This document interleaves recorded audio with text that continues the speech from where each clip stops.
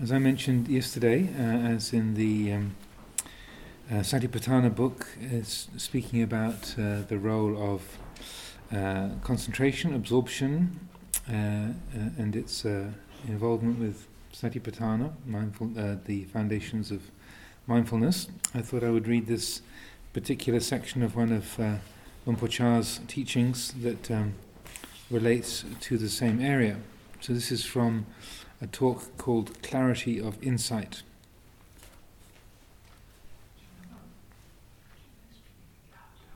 Louder. Okay. A further aspect of mental development that leads to clearer and deeper insight is meditating on an object to calm the mind down. The calm mind is the mind that is firm and stable in samadhi. This can be khanika samadhi, momentary concentration, upachara samadhi, neighborhood concentration, or appana samadhi, absorption. The level of concentration is determined by the refinement of consciousness from moment to moment as you train the mind to maintain awareness on a meditation object. In khanika samadhi, momentary concentration, the mind unifies for just a short space of time. It calms down in samadhi, but having gathered together momentarily, it immediately withdraws from that peaceful state. As concentration becomes more refined in the course of meditation, many similar characteristics of the tranquil mind are experienced at each level. So each one is described as a level of samadhi, whether it is khanika, upachara, or appana. At each level the mind is calm, but the depth of the samadhi varies, and the nature of the peaceful mental state experienced differs. On one level, the mind is still subject to movement and can wander, but moves around within the confines of the concentrated state. It doesn't get caught in activity that leads to agitation and distraction.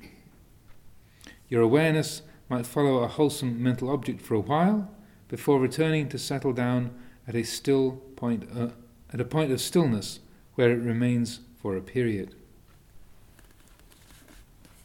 You could compare the experience of khanika samadhi with a physical activity, like taking a walk somewhere. You might walk for a period before stopping for a rest, and having rested, start walking again, until it's time to stop for another rest. Even though you interrupt the journey periodically to stop walking and take rests, each time remaining completely still, it's only ever a temporary stillness of the body. After a short space of time, you have to start moving again to continue the journey. This is what happens within the mind as it experiences such a level of concentration. If you practice meditation focusing on an object to calm the mind and reach a level of calm where the mind is firm in samadhi, but there is still some mental movement occurring, that is known as upachara samadhi. In upachara samadhi, the mind can still move around. This movement takes place within certain limits. The mind doesn't move beyond them. The boundaries within which the mind can move are determined by the firmness and stability of concentration. The experience is as if you alternate between a state of calm and a certain amount of mental activity. The mind is calm some of the time and active for the rest. Within that activity, there is still a certain level of calm and concentration that persists, but the mind is not completely still or immovable. It's still thinking a little and wandering about. It's like you are wandering around inside your own home. You wander around within the limits of your concentration, without losing awareness and moving outdoors away from the meditation object. The movement of the mind stays within the bounds of wholesome, kusala, mental states. It doesn't get caught into any mental proliferation based on unwholesome mental states. Any thinking remains wholesome. Once the mind is calm, it necessarily experiences wholesome mental states from moment to moment. During the time it is concentrated, the mind only experiences wholesome mental states and periodically settles down to become completely still and one-pointed on its object. These are two very tangible images that Luang Por Chah is using. So Khanika Samadhi, walking through the countryside and then stopping and being still, taking a rest for a moment now and then, but otherwise sort of continuing on along your journey. So those moments of stopping, taking a rest, are what he's referring to as Khanika, or momentary samadhi. And then this other image of being inside your own home, just that you're staying within the walls of your own home. You might stop and sit down in a chair and be still, or you get up and walk around, but you're walking around within the boundaries, within the limits of your own home, and as he says, even within that boundary, then the mind is only paying attention to wholesome mental states. Another image that he often uses in Thailand, in the villages, when you have a chicken, you don't want the chicken to wander around. They make this type of hooped basket. It's like a sort of a hemisphere, a sort of a half sphere type shape woven of open bamboo slats. So it's probably about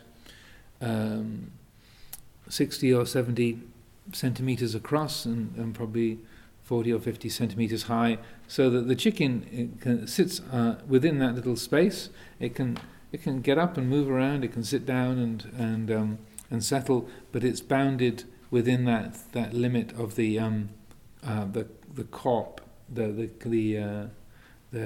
boundary of the little bamboo cage. And so that's also an image that Luang Por Chah would use to represent samadhi in this way. So the chicken is not doing a lot of wandering.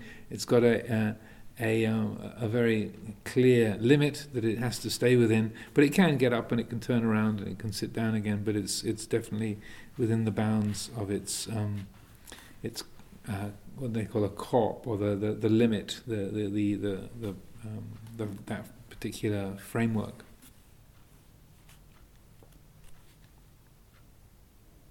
So the mind still experiences some movement, circling around its object. It can still wander. It might wander around within the confines set by the level of concentration, but no real harm arises from this movement because the mind is calm in samadhi. This is how the development of the mind proceeds in the course of practice. In Appana Samadhi, that's the access concentration, or entering into absorption, like Appana, like Sotapana, like the stream enterer, like entering the stream, so entering the concentration. Appana Samadhi, the mind calms down and is stilled to a level where it is at its most subtle and skillful.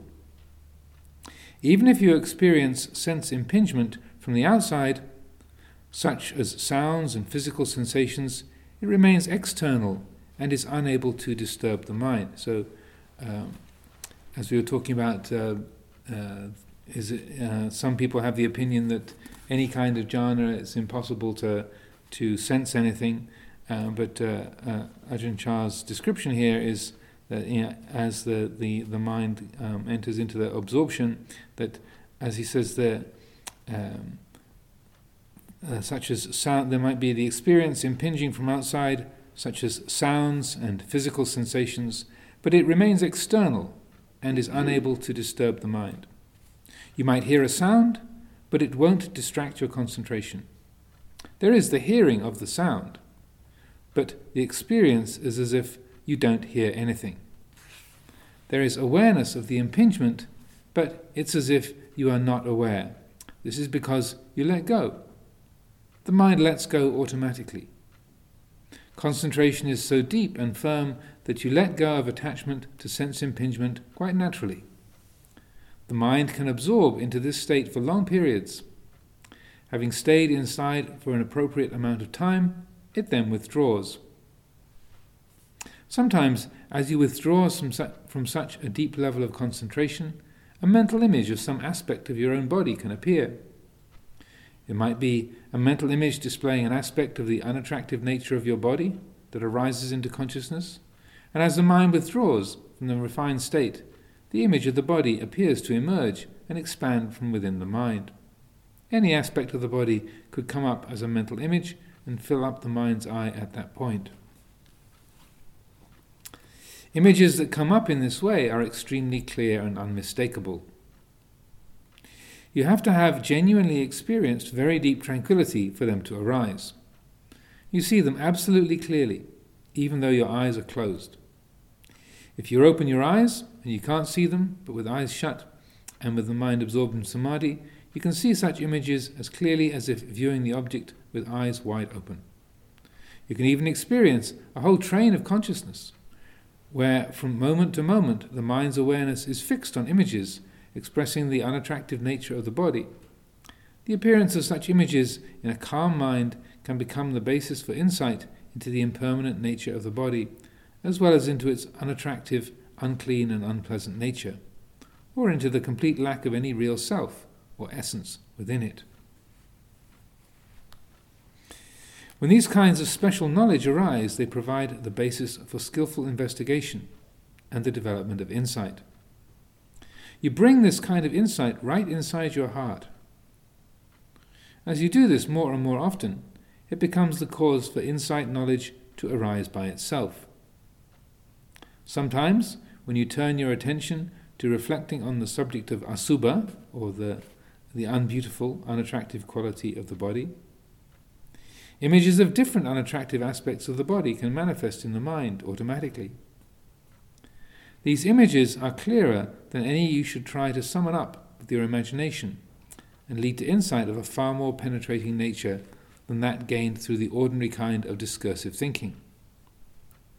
This kind of clear insight has such a striking impact that the activity of the mind is brought to a stop, followed by the experience of a deep sense of dispassion. The reason it is so clear and piercing is that it originates from a completely peaceful mind. Investigating from within a state of calm leads you to clearer and clearer insight, the mind becoming more peaceful as it is increasingly absorbed in the contemplation. The clearer and more conclusive the insight, the deeper inside the mind penetrates with its investigation, constantly supported by the calm of samadhi. This is what the practice of kammatthana involves. Continuous investigation in this way helps you to repeatedly let go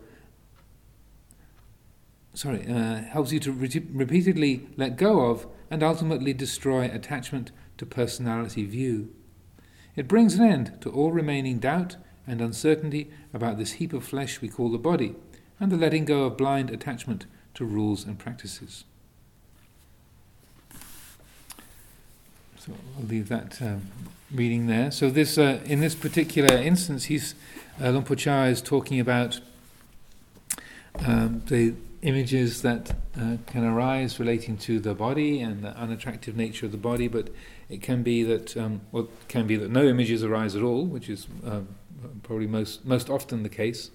But also it can be other images appear that have a completely different nature. So a person might experience an image of a Buddha, or might just be a light, say of a particular color that is sort of green or purple or yellow or white. So different mental images can easily arise at that time. So also Ajahn Chah would generally encourage people not to make too much of that. I haven't prepared another quotation from him, but he often would say things like, if images arise, those kind of perceptions, don't make anything of them.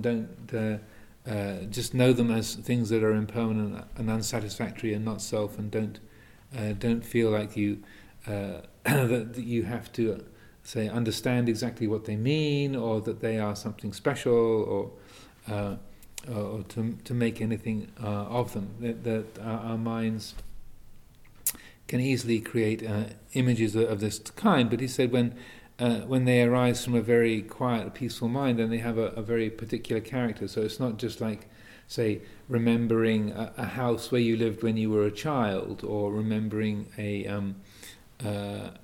Dhamma talk when Luang Por Sumedho was here on his birthday or something. It's like, it's not just a remembering that something happened with a sort of rough mental image, but it's like as he said, it's a sort of clear, distinct mental picture. So personally, I very, very, very rarely ever experience anything like that. So I usually, if I'm seeing anything, it's just the back of my eyelids. So Luang Por Sumedho is quite different. He has a very visual mind, and so he can actually create particular colours or images at will. So he used to entertain himself quite a bit in the early days. So he would imagine the words "let go," so written in large, say, pink letters, and then he kind of do a green board around the outside, and have flashing lights. Let go, let go, and he could imagine the shape of the words and the colour, and this, and kind of adjust. It's like if you're on a computer screen, adjusting the colour balance of a picture. It's okay, a bit more, a bit more red, a bit more blue, a bit more green, and so he could just adjust his mental imagery at will like that. So that's completely foreign to me. That's not something I can do at all. But so sometimes the mental images appear that have no apparent meaning. Like sometimes people will see faces of strangers, or well, who's that? Who are these people that are appearing in my meditation? And so there can be kind of no particular meaning or association. And so I would encourage, again, not to make anything out of that, or say that it's I've got to know who these people are, or is this some kind of prediction, or is this a past life memory, or is this somebody I saw on the street, or this. There's no need to make anything of it, but just rather to know this is just faces. That's all. And so sometimes if those mental images arise from a state of strong concentration, they can have no particular or apparent meaning. Sometimes they can have quite a distinct message. As I said, I very, very rarely experience these kind of things, but I just was remembering as I was reading that how back in 1988 I spent the Rains Retreat in the forest at Chithurst. In those days there was only one kuti in the forest, and so people took it in turns to go and spend a bit of time there. And so and then it was when you completed your 10th rains, then you could go and spend 3 months in the forest at Chithurst. So people are much more spoilt nowadays. Back in the old days, we already had the work for our privileges. So once after 10 years, after the 10th rains, then you got to spend it in the forest at Chithurst. And so during that time, I was doing a lot of formal practice, understandably.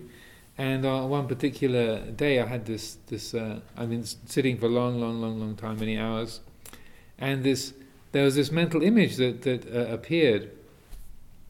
It was quite sort of distinct picture of standing in a cave mouth, the entrance to a cave. The cave is behind me, and I'm standing, and in front of me is this star-filled sky. Like we have this beautiful clear skies these days, the moon and the stars. And so it was like standing in the mouth of this cave, and there was this star-filled sky. And so then I would feel this sense of, I want to just disappear, dissolve into the sky, into the space. But as soon as there was the I want feeling, then I could feel this like a manacle a shackle around my ankle, like a chain around my ankle, so that as I tried to move towards the space, then there'll be this feeling of being chained down. And then as I let go of wanting anything, then there was just the space and the stars and the sky, and the cave and the chain disappeared. And as soon as there was a me, then there was this the body and the chain took shape. So that went back and forth quite a few times. So it was like a clear message, at least that it seemed to be that was the kind of graphic representation the mind was making of you can't be free because you are the cause of bondage. If there's no you, then there is freedom. If there's a you, then there's the chain that's tying you down. And so that was sort of message, very clear. So that was, but I think if I can pick through my memories, I think that's probably the last time that I had any kind of a clear mental image like that. So that was 1988. Where are we now? 2016, so 28 years ago. So if you're not experiencing visions in your meditation, don't think you're missing out on, or join the club. Don't think that you're particularly missing out on anything. So I hope that's clear enough. I think Ajahn Chah explains quite neatly. There's a momentary concentration of the kanika, momentary samadhi, and then upachara, the neighborhood. It's called neighborhood because it's like you're in the vicinity of absorption. And then apana. So that he doesn't use a visual image to describe apana samadhi, but it would be like being in your own home, sitting down and not moving, not wandering around in your own home, but rather you're in your own place and you're sitting still. You've taken the seat and you're not going anywhere. So that would complete the imagery that he's been using there. And I feel it's a very handy way of expressing it. And also, I think it was helpful, that description of you hear the sound, but it's as if you don't. It's like, there is a sense perception, but the mind is not making anything out of it. And I feel that's a good way of representing, where someone might say, well, you can't hear anything. It's like, and the way Ajahn Chah describes it is like, yes, there's hearing, but it's outside, it's other, it doesn't impact the stability of mind. Interesting though, isn't it? I mean, I still remember, when I was kind of looking into this, how different people experience jhanas in different ways. Like you say, some people, there's kind of war between, I can't hear anything, you must hear anything, and then, yes, you can. Just like Brahm, Tanisaro, for example. Yes. You can, but, there's like this way or that way, and if you do this way, that's not right, if you do this way. It's interesting, and kind of in the end, when you feel like you have to find out yourself. Exactly, yeah. Because even Ajahn Madaro described it slightly differently. I hadn't heard much about Rinpoche Chah. And Ayya Khema described it differently, and of course some people say, oh, she has them, and others say, oh no, that's not jhana. I mean, I'm just saying this because people can get very confused, sometimes about all the different experiences that are being shared publicly, and there's a great sense of, I'm right, this is wrong. Yes.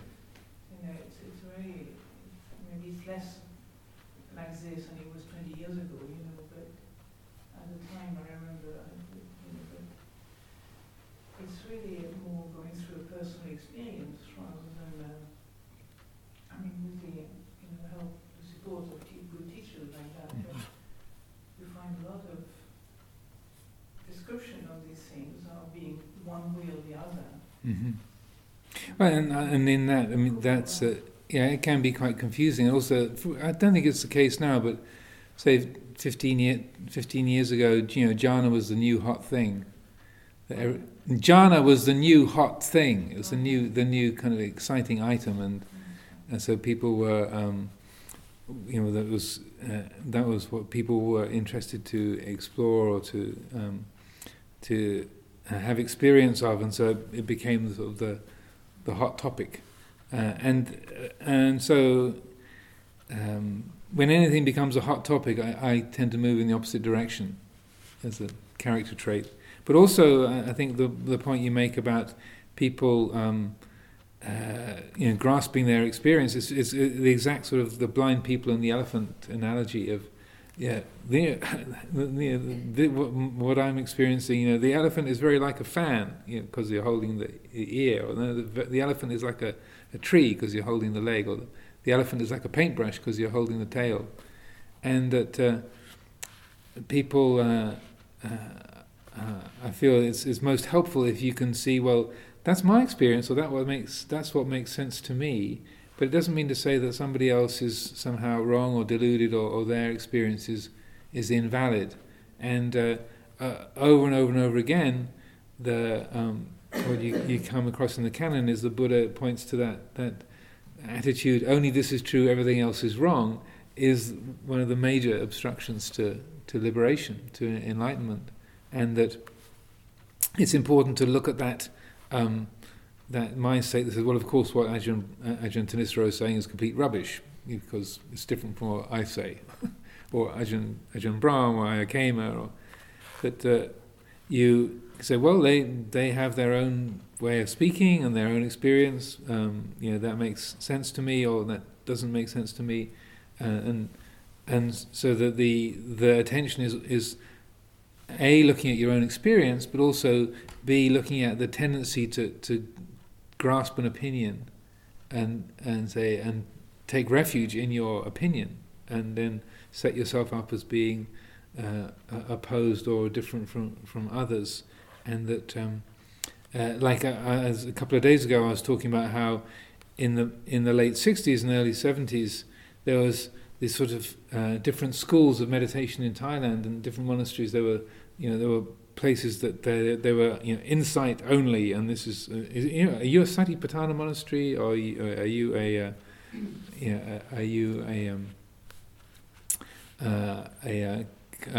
pure insight monastery, or are you a jhana monastery? And that Ajahn Chah worked really hard to try and point out that concentration and insight, they work together. It's not as though Satipatthana is one thing and samadhi is another. It's like he would point to that very habit of making a camp, and then what was happening was that you're creating an identity out of that camp, of that group. You think, this is my team and we're good. I support Chelsea or Everton or Manchester United or Watford. And it's like, that's my team, yay, yay team, and it's a very coarse mentality. It's not something that's liberating, but it's very human, and it's to see that these are all speaking. They're skillful means that we can use to liberate the mind, and that as soon as there's the grasping and identification with a particular method or a way of expressing, or a particular form of practice, then that very grasping is an obstruction, just like the shackle on my on my ankle in that mental image. I was wondering about something related to thinking and concentration. And in my experience, to calm the mind down more, one needs to learn when thoughts, plans, or the future or memory may come up, to drop them out as quickly as possible. Mm-hmm. And especially recently, something I've been experiencing is a certain kind of fear that if one does this during meditation, let go of thinking, that then outside of meditation one becomes dumber, so to say, because thoughts are just going to disappear because the mind makes a habit of that, and that one will no longer be able to stay with a thought for a longer time, because one has trained the mind to just drop thoughts. Is this something a legitimate fear, or should one just, I mean, in your experience, go for it and just drop thoughts relentlessly? I haven't noticed it being a problem. Sometimes people will say, they'll make that as a sort of casual remark, that they might say, oh, after that retreat, I find it really hard to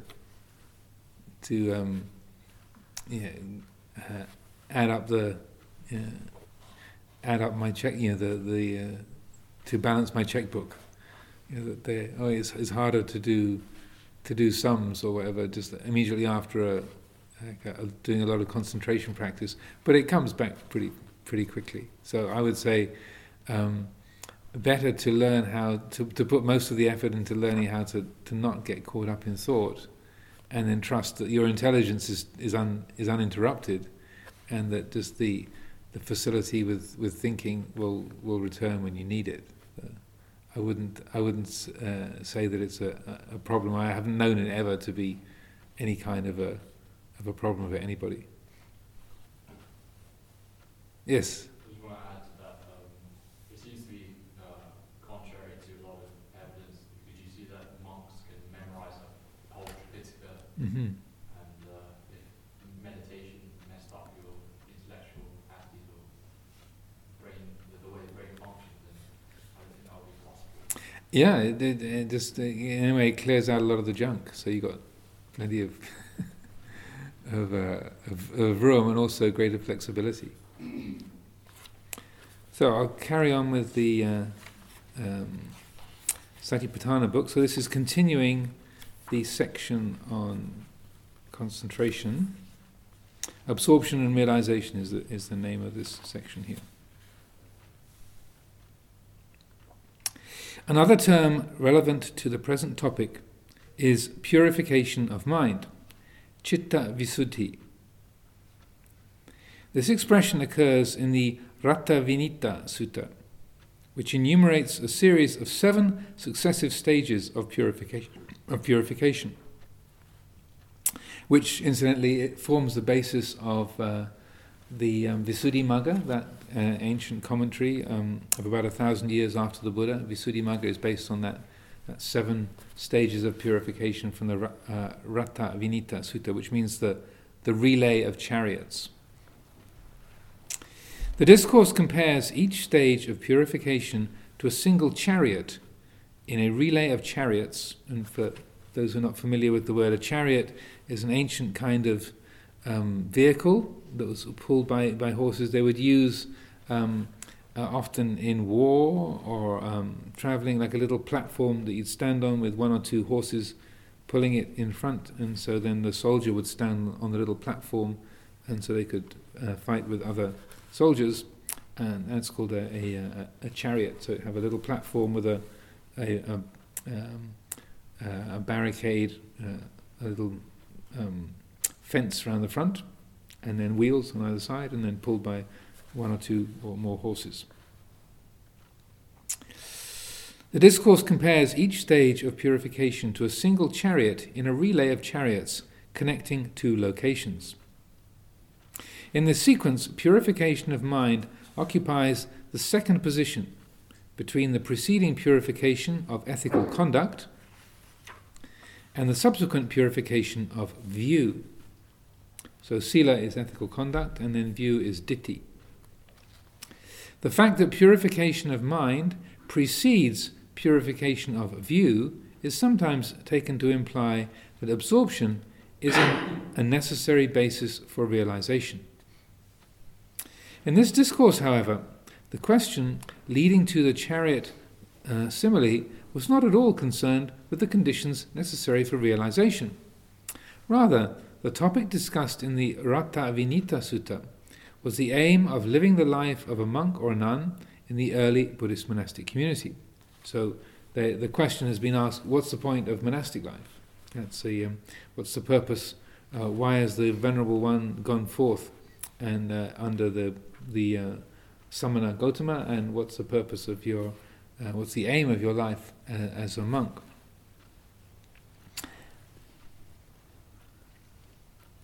The point was that each purification, though a necessary step on the path, falls short of the final goal.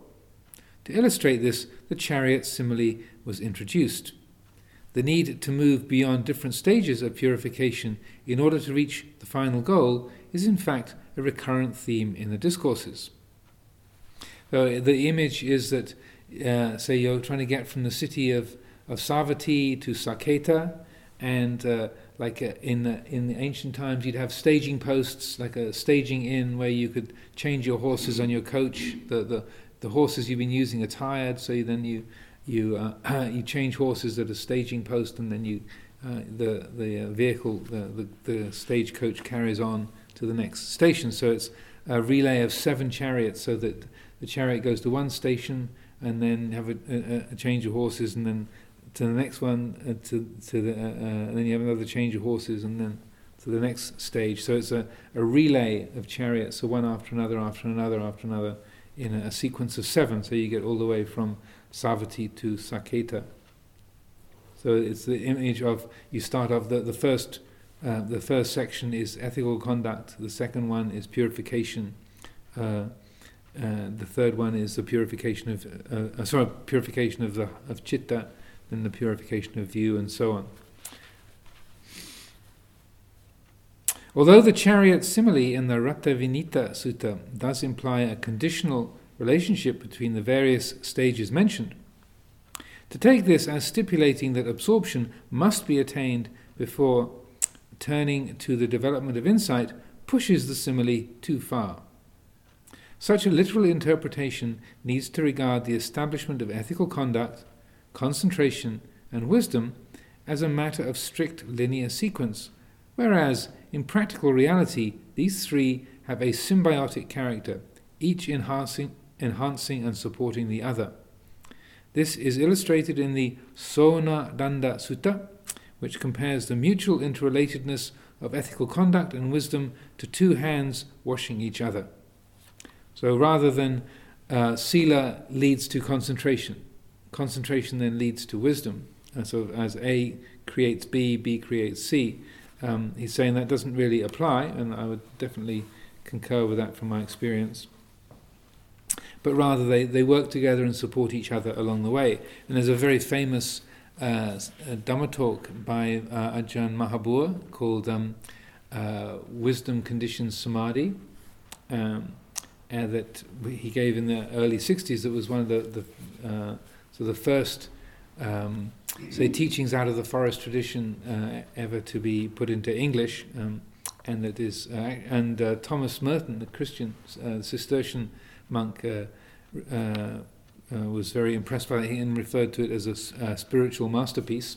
And so that and in that Ajahn Mahabua is talking about in some detail about how the wisdom faculty and the reflective, investigative faculty of mind supports the process of concentration, and it's sort of counter to the customary way of speaking about it, because often they say sila is a basis for samadhi, samadhi is a basis for wisdom, and they often talk about it in terms of A causes B, B causes C. But Venerable Analayo is pointing out that in a similar way that the suttas also don't really support that linear A, B, C model, but rather the 3, wisdom and sila and concentration, work together, and as he says, each enhancing and supporting the other. Besides, according to 2 discourses in the Anguttara Nikaya, it is impossible to purify concentration, that is to say purification of the mind, without having first purified right view, and so compared to purification of view. This statement proposes exactly the reverse sequence to the Rattavinita Sutta, where purification of the mind preceded purification of view. On further perusing the discourses, one finds that they depict a variety of approaches to final realization. 2 passages in the Anguttara Nikaya, for example, describe a practitioner who is able to gain deep wisdom, though lacking proficiency in concentration. Another discourse in the same Nikaya speaks of two alternative approaches to full realization: the pleasant approach by way of absorption, and the much less pleasant approach by way of contemplating the repulsiveness of the body. In addition, the Yogananda Sutta in the Anguttara Nikaya states that realization can be gained by developing either concentration or insight first, and then developing the other, or both can be developed together. This discourse clearly shows that although some practitioners will build up concentration first and then turn to insight, others can follow the reverse procedure. It would do little justice to these passages if one were to limit the approach to realization to only one of these sequences, presuming that the development of concentration invariably has to precede the development of insight. That's, I think, an important point, because, as I said, it's frequently said, well, no, you've got to have, and in this kind of sparring that happens between certain groups, they're saying, oh, you can't really develop insight unless you've had concentration develop first. But that's not real insight. It's just your kind of what they call vipassana think. It's just your chattering mind carrying on, and you're labeling it insight, but actually you're only interested in that kind of practice because you're a lousy concentrator. You've got no ability with concentration, and so you kind of talk about insight as being more important. And then the Vipassana people say, well, you're just obsessed with jhana, you're attached to peaceful states of mind, and you can get totally lost in jhana and concentration and completely miss the point of developing insight. And that kind of sparring or contending or criticizing the other is exactly the kind of thing that you could almost, you can easily visualize the Buddha shaking his head going, oh man, don't they listen? Because it's that sense of taking a position and making your judgments of another based on your own experience, and not considering, well, maybe their experience is that concentration is a priority, and or that the insight really is genuine, even though I might not experience it that way. And so ever since the time of the Buddha, there was people who favoured insight practice, people who favoured jhana practice. There's descriptions of when setting up the things in the monastery to receive groups of monastics arriving from far away. There's this a very sort of relevant description of the jhana practitioners, they can stay together over here, and the vipassana practitioners, they can stay over here, and the reciters, they can stay over here, and the ones who like to talk about building projects, they can stay over there, and the ones who wish just to hang out and waste their time, they can stay over there. So it's like, oh, nothing much changed in 2,500 years. It's exactly how it works out for the Sangha meetings nowadays. So some things do not change, it would appear. So that's the end of that particular section. So any questions or comments coming from that? Yes. Do you think? Venerable Anasia, yeah. Just was wondering how the term Kanika Samadhi is used. Is it only in regards to the time span of the concentration, or is it also the depth or the level of concentration? It's usually the time. I think the word Kanika literally means momentary or brief. And so the implication would be that it was, because it's brief, it's not going to be terribly deep. And and that's what experience points to that.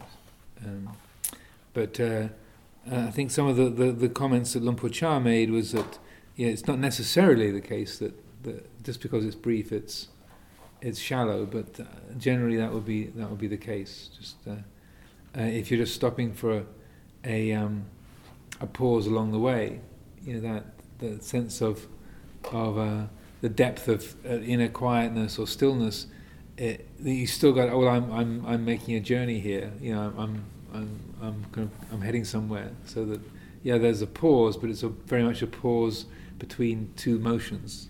If you see what I mean. So it's affected by that.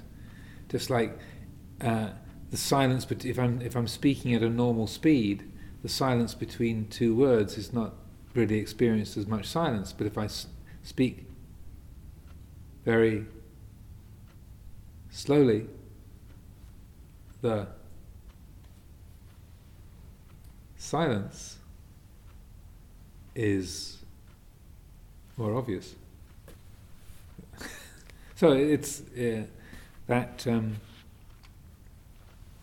I'm not sure of the etymology of it, but I'm pretty. I think it's just talking about the shortness of time. Yes, Nevin. Do you think that the insight of jhana is The insight of jhana. Yeah, is the insight of not self, that actually there's no resting place.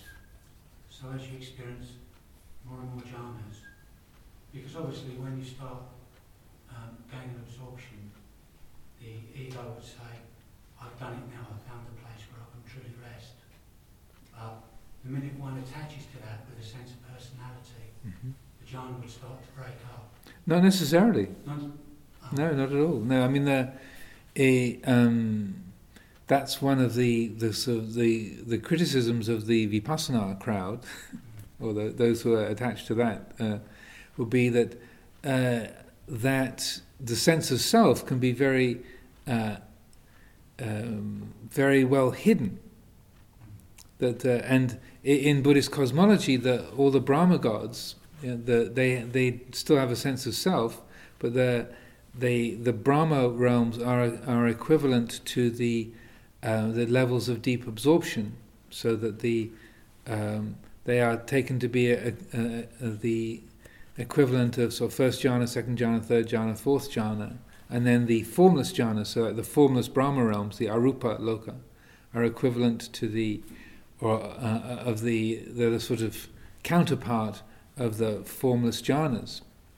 But the Brahma gods who are born in those realms, and using that as a sort of symbolism of it, that they can still have the mind very deeply embedded in conceit and a sense of I and me and mine, even though their experience is extremely refined, very, very blissful, even without a physical body, that they're only made of mind. They have no rupa at all in the formless realms. So that in the lower the encounters between the Buddha and Mahabrahma, so they are in the lowest of the Brahma realms, the one that corresponds to first jhana. And so there are these encounters where the Buddha goes to visit this Brahma god called Baka, Baka, and this is in a sutta called On the Invitation of a Brahma in Majjhima Nikaya. And the Buddha had this Brahma god. It was a former teacher of his in a previous life. So he discerns that in the mind of this Brahma the view has arisen that I am the creator, I am omniscient, I am the Almighty. And so the Buddha, out of compassion for his former teacher who's got this conceited view, he goes up into that Brahma world and goes to visit Baka to offer some teachings. And at first the Brahma thinks, well, who the hell are you? Or not who the hell are you, but who the heaven are you? And says, don't be ridiculous. I'm omniscient. I'm the creator. I'm the Almighty. And the Buddha says, well, if that's the case, then you can disappear from me, and I wouldn't be able to see you. So see if you can. And then he can't. The Buddha said, but because I am aware of other realms of being, and I've reached levels of accomplishment far greater and more profound than you have, then I can disappear from you and you won't be able to see me. And Brahma says, rubbish, of course you can't. And then the Buddha does. And then he said, not only this, but there's 17 Brahma realms above your realm that you don't even know exist. Not only are you not omniscient or the Almighty, but there's 17 whole realms higher than you are that you're not even aware of. And so it's a sort of putting the Brahma God in his place, but also it's interesting that he's a Brahma, but the mind is still, so it's extremely wholesome, extraordinarily pure and bright and wholesome state of being, but yet that conceit of identity of the Asmimana is like totally embedded. That I am the, and then there's another discourse in the Kevadda Sutta in the Digha Nikaya, where this monk has got this question: where is it that earth, water, fire, and wind fade out and cease without remainder? And then he goes into absorption, and then goes through the succession of different heavenly realms. First of all, he asks the four great, the retinue of the four great kings, the Lokapalas, and then the four great kings themselves, and then the devas of the Tavatimsa heaven, and each of them say, "Oh, we don't know. That's a very profound question. That's philosophy. That's beyond us. You better ask upstairs." And he goes up to Indra, and then to the devas of the Tusita heaven, the heaven of those who delight in creating, and those who delight in the creations of others, and finally he gets up to the Brahma world, and then he speaks to the retinue of Mahabrahma, and they say, "Oh, well, we don't know, but Mahabrahma, if you're lucky, then Mahabrahma will appear, and then Mahabrahma can answer your question." And so then eventually this light appears, and then the Mahabrahma manifests, and then this monk says, "Oh, great one, I have this question. Can I ask, where is it that earth, water, fire, and wind fade out and cease without remainder?" And then the Brahma says, "I am Brahma, the great Brahma, the Almighty, the Father and Orderer of all things, the Creator and Generator of all that are and are to be." And then the monk says, "I didn't ask you that, honoured sir. What I asked you was, where is it that earth, water, fire, and wind fade out and cease without remainder?" He says, "I am Brahma, the great Brahma, the Almighty, the Creator, the Ordainer." Excuse me, honourable sir, but I didn't actually ask you that. So, of course, this being a Buddhist story, they do this 3 times over. We always do things 3 times. And then after the 3rd time, Mahabrahma takes him by the elbow and says, "You're embarrassing me in front of my retinue. I don't know the answer to this question." And so it's a kind of joke. It's a sort of a kind of funny story about embarrassing the Brahma God. He says, "You're making me look bad in front of my team here. I don't ask the question. But besides, you're a disciple of the Buddha, so you've made a mistake in coming up here and asking me. When you should go and ask the Buddha, because he's the one who understands these kind of things." So that these kind of stories indicate that the mind can be, it's cosmology. It's a symbolic. These are symbolic tales, but what they point to is that the mind can be absorbed in extraordinarily pure and wholesome, beautiful states, but yet have like an undercurrent of conceit, asmimana, the conceit of identity, very, very firmly embedded in that realm, and that it's not seemingly sort of interrupting the bliss of their existence, but it's there. And so that's one of the I was telling the story about Ajahn Mahabua and Ajahn Mun, where Ajahn Mahabua was, as a young monk, had experienced some of these very, very profound blissful states that would be equivalent to like going off to the Brahma realms, like these deep absorptions in, and he couldn't believe that was not something that was extremely beneficial and wholesome and worth developing. But Ajahn Mun had said to him, "Well, don't bother wasting your time on just spending hours and days in states of absorption, but establish your attention at the upachara samadhi, neighborhood concentration, just an access concentration. So enough concentration to watch the arising and passing away of the 5 khandhas, and that's where you will experience that's the most fertile ground for developing insight. So it's far more useful to reduce your level of concentration just to that access level and watch the arising and passing away of perceptions and thoughts and feelings, because that's where insight will arise. That's where liberation will be found. And I don't think you were here that day, but Ajahn Mahabua disagreed with him, even though he was like a young bhikkhu. And Ajahn Mun was sort of the great arahant. Ajahn Mahabua took issue with him, and they had a disagreement that apparently was very loud and resonated through the forest. And but eventually Ajahn Mahabua came back, and because he couldn't get back into those states anymore, and but then he also, even though he couldn't get back into those states, he realized that perhaps his teacher understood something that he didn't, and that he tells that story that was.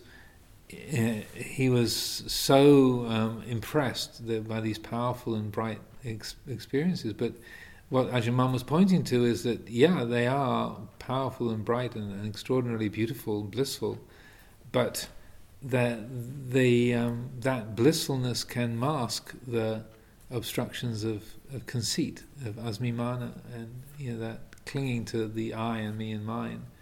And so that work of seeing the creation of identity, of I-making and mind-making, that's not being recognized. And so that if you reduce the amount of concentration and look at the broader picture, rather than being totally fixated on a single point, to broaden the picture and then bring your attention to the changing and selfless nature of experience, then that will be what leads to your liberation.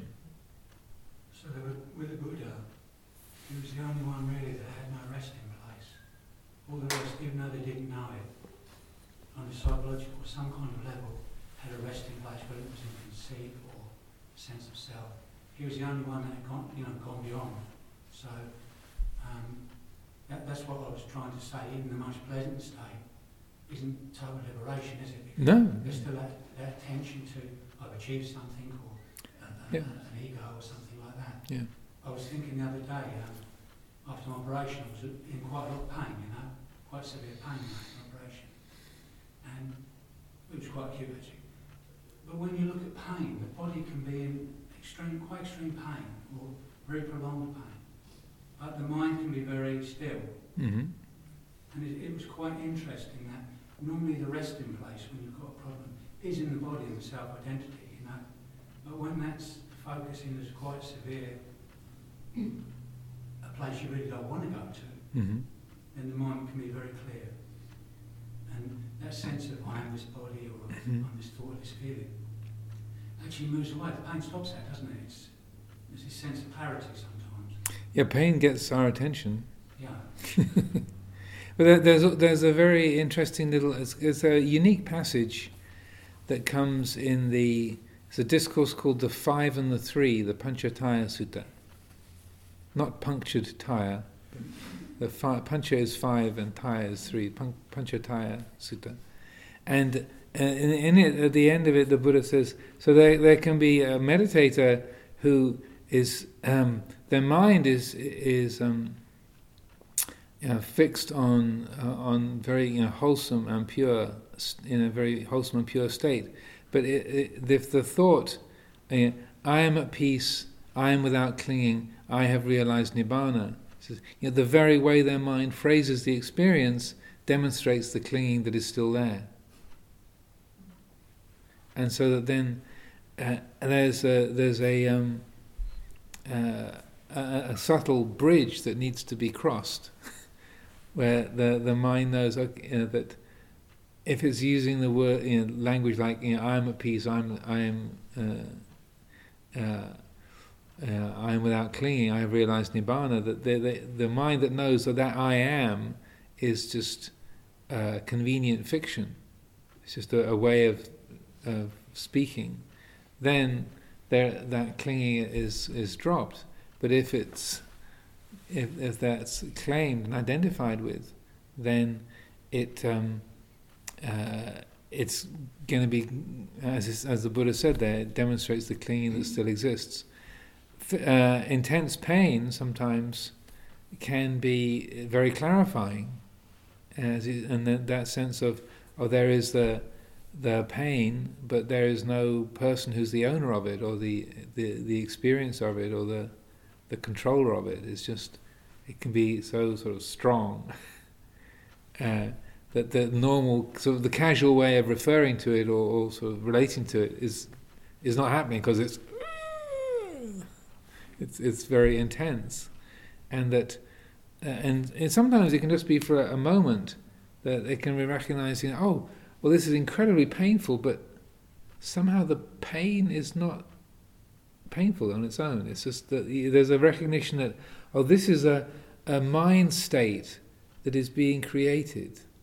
That's all. If you know what I mean. And even if it's just for like a fraction of a second, it's like, it's painful, but something knows, oh, this is just a pattern of consciousness that's made by the mind. It's not really pain. Just like we were saying with pleasure. It's like, oh, this is a pleasure experience. Oh, and it's recognizing, oh, it's not actually really pleasant. It's just, this is the pleasure thing happening. That's what. So in a way, it's separating the awareness from the object. The awareness of pleasure is not pleasant. It's not pleasant. Or the awareness of pain is not painful. The awareness is separate from the object. And sometimes when something is very intense, that separation, like Ajahn Chah uses this image of the oil and the water separating out from each other. That the object is still a painful object, but that the mind has separated from the object. So there's the knowing of that, and so the knowing is completely peaceful and clear. It's not even sort of particularly sort of it's not blissful or ecstatic. It's extraordinarily spacious and clear. So the object might be very pleasant or might be very painful, but it's having the heart having really let go of that, not identified with it. There's, even though it's pain, it's not painful in the same way. That makes sense. Okay, we can leave it there for today. Another hour has gone by. Andamayang Dhammakataya Sadhukarang Dadamase Sadhu Sadhu Sadhu Anumodami.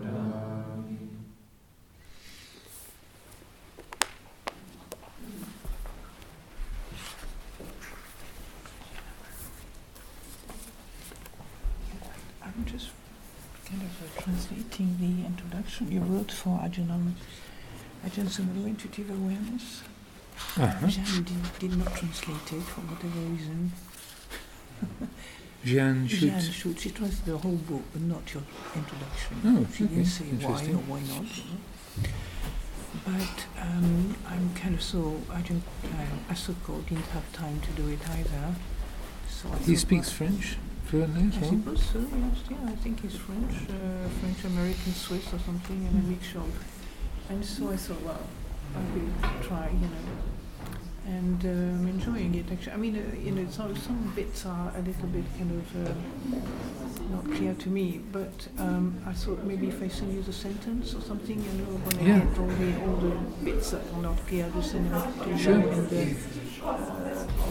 so it's fun to do. It's really, I just really miss words, dictionary, and meanings. I had to put a lot of effort into that. I put a lot of effort into that introduction. It was it's really insightful actually. That's why I decided that it's really good to translate it, not to get away without it, because we're going to put it on the you know what I mean, in the public Domain. somewhere, public domain, and you'll be ashamed that it goes out without it. Because you give such a good, in a way, sometimes it's a little bit blurry, but you're funny the way you write, you know, it makes me laugh, you know, sometimes. Because translated into French, it doesn't bring the same level in English, you know. But it's what you call, like, you say something. Idiomatic? Pardon me? Idiom? The English idiom? Yeah, some words don't quite match in French, you know, so I have to find a way. So, but anyway, for me, it was insightful as well, you know, to see how he's working on this consciousness, you know, this intuitive consciousness. Yeah, so I just let you know. Okay, very good. Send it to you, and if you think you don't have time, that's all. No, I'm reasonably uncluttered because I had to get a lot of my own manuscripts sort of done for already. So in that case, I've got one more thing. Jane Brown's introduction, you know, forward. You know, Forward. George asked me to do a forward for Jane Brown's letters between her letters. I mean, the letters of Giampagne Wado. I was very on it, and both liked it. So I'm okay. I'm covered. Jane actually rewrote the last paragraph, which was great. She was very good. And I thought, you know, since we have a kind of standard of having somebody... yeah, I'm happy to look at it. You're happy to look at it? It's nothing big, nothing much. You can actually give me some feedback because for me, I'm not quite, you know, I'm never happy with these things, you know, anyway, but George I'm happy to look is through it. okay and Jane is okay, so okay. No problem.